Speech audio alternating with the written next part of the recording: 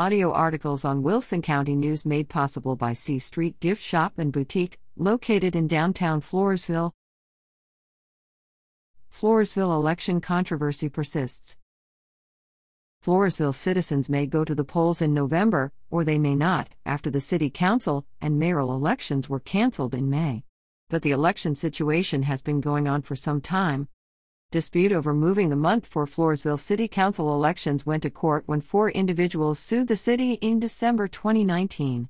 However, the roots of the legal battle go back much further. 2011.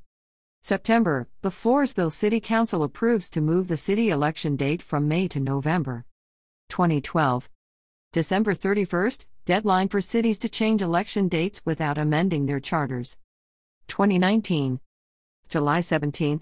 The council repeals moving the city election from May to November. July 25th, Wilson County Attorney Tom Caldwell advises council members to repeal their July 17th resolution. August 8th, council members vote not to hold a November 5th, 2019 election. August 19th, deadline to file for a seat on the city council, in accordance with posting by the city prior to July 17th. November 5th, Texas, Wilson County, and the Floresville Independent School District conduct elections. December 6th, Mayor Sissy Gonzalez Dipple and declared city council candidates Nick Nissen, David Johns and Paul Sack sue the city and the 5 council members over moving the election. December 9th, council members retain special counsel to defend themselves and the city against the lawsuit. 2020.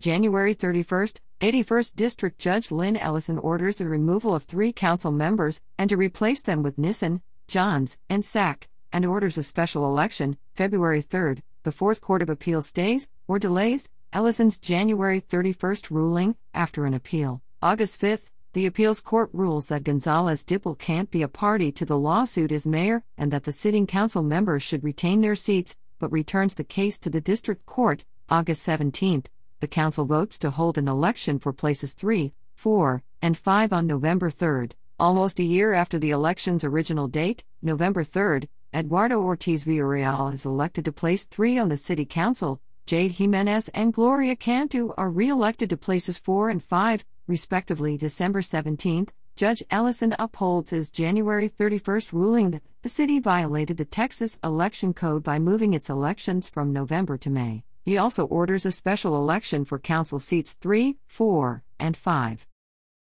2021.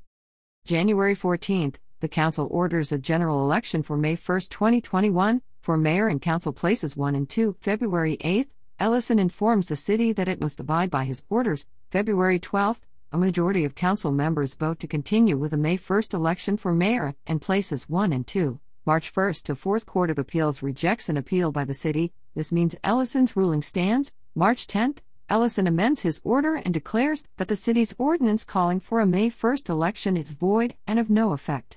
He also stays his order for a special election and orders those who sued the city to pay a $10,000 bond by March 24. April, a post on the city council's website states, per court order there will not be a May 1, 2021 election for the city of Floresville. April 29, the council tables calling for a special election for mayor and council places 1 and 2 and a general election for council places 3, 4, and 5 in November 2021.